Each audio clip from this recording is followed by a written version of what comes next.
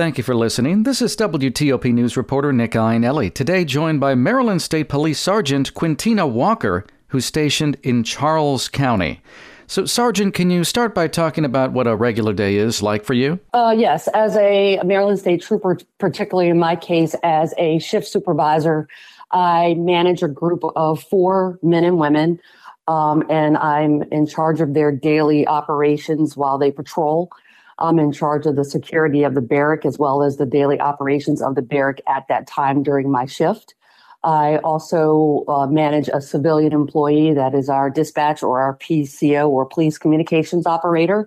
And my goal is or what I have to do is manage the phones, answer any calls for service, or direct my guys and my gals to calls for service. And to make sure the shift operates as smoothly as possible and manage traffic incidences and critical incidences. And how long have you been in law enforcement? 17 years. Did you have it in your family? Did you have, relatives who were in it, or did you just go into law enforcement all by yourself and take over that career yourself? Actually, no. My dad was in the military. He was a Marine. But I didn't have any family that were in law enforcement or had that as a profession. I kind of stumbled upon it, actually. I was a graduate assistant women's basketball coach at American University because I played Division I basketball at the College of William and Mary. So I thought that the natural transition would be coaching. After 3 years of doing that, I realized that wasn't where I wanted to be. I went to a job fair and there was a lot of law enforcement officials there, federal agencies, local municipalities, and state. And I gravitated towards the state police because of how they presented themselves, how they looked in uniform, the military bearing that they had, the discipline. I was used to that order and structure coming from an athletic background. And I thought this would be a great fit in terms of something new every day, something that kept me active.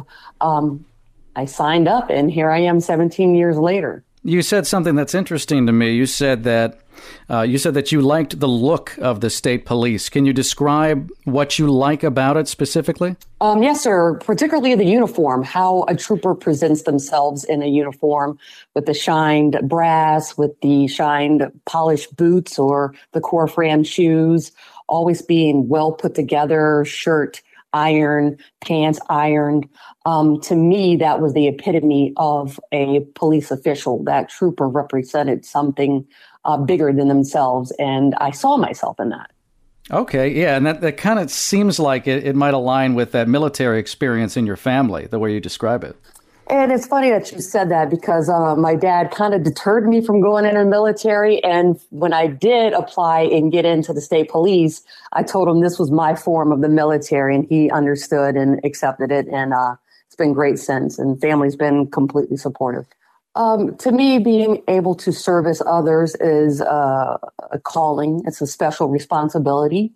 It brings me joy to know that someone sees me as a beacon of hope or safety.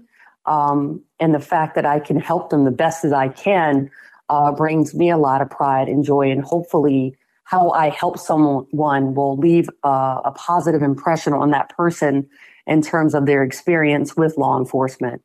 The things that we do are not ordinary. I mean, it changes from an ordinary day, but can go to the uncommon things that you see. But the fact that I'm in a position to help people brings me a lot of joy, a lot of satisfaction, and hopefully can inspire others to want to do the same. In terms of the job and why, why do this job? This profession is bigger than me. I'm only one person out of hundreds of thousands of police officers, troopers across the United States. I feel it's my obligation to leave an impact, a positive impact, wherever I go, whatever I do, whatever assignment that I'm assigned to. As a female, it's important for me to show other females that they are welcomed in this profession, that they can do this job, that they can wear this uniform, that they can perform at high levels just like their counterparts. When someone looks at me in uniform, I hope to inspire them to aspire to want to be a part of this profession. The people and the community that we serve, that is what gets me out of bed. And for example, there's a family here in the county, Charles County, that I met in 2001 at National Night Out. And this is the opportunity for us to get in the neighborhoods, to meet people, and to be a part of that community. And this family of 5, for whatever reason, gravitated toward me, and they were amazing. They were funny. They were sweet kids. They gave me a hug. And that meant more to me than anything, because now when I do any community engagements, I look for them. And I actually saw them at the Charles County Fair, and it brought the best smile to my face, because to them, I am security. To them, I am someone they can trust. And when they give me a big hug, it reassures why I do what I do. And more importantly, the people that I work for and the group that I work for, we go to work for each other. We show up for each other. And I think that is the big part of why, at least I do what I do. The law enforcement field, when you think about how your field has changed over the years, what stands out in your mind as some of the biggest changes that you've seen?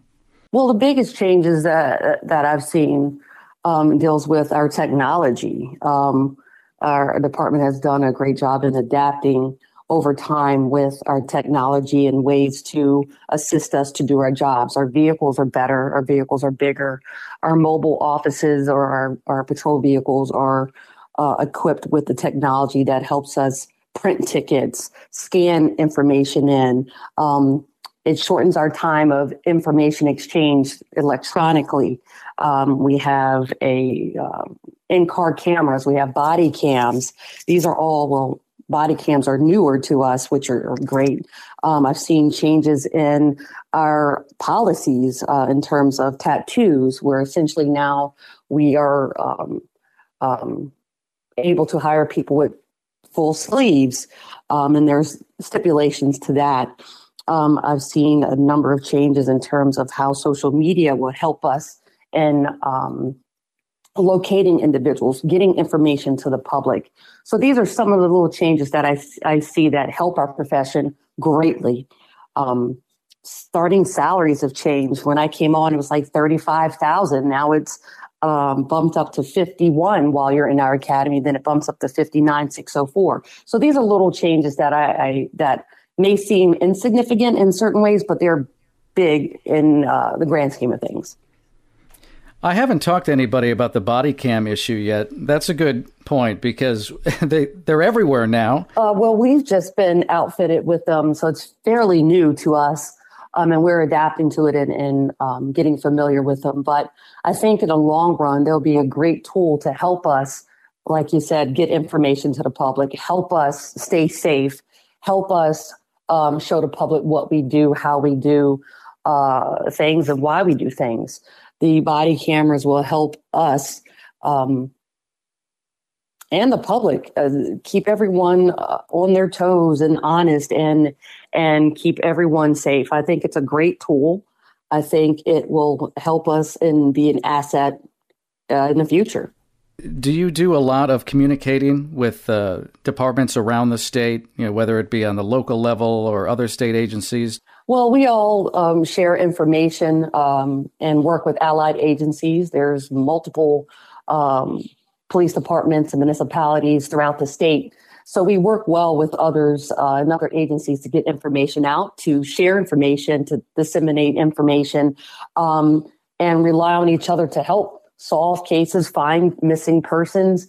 The sharing of information is very essential to know what's going on in your surroundings. At our barrack, and I believe all the barracks in the state, we have what we call daily briefings, and we keep track of significant interactions throughout the day, whether it's a traffic stop that led to the seizure of a firearm or an apprehension of a wanted suspect, or the CDS seizure.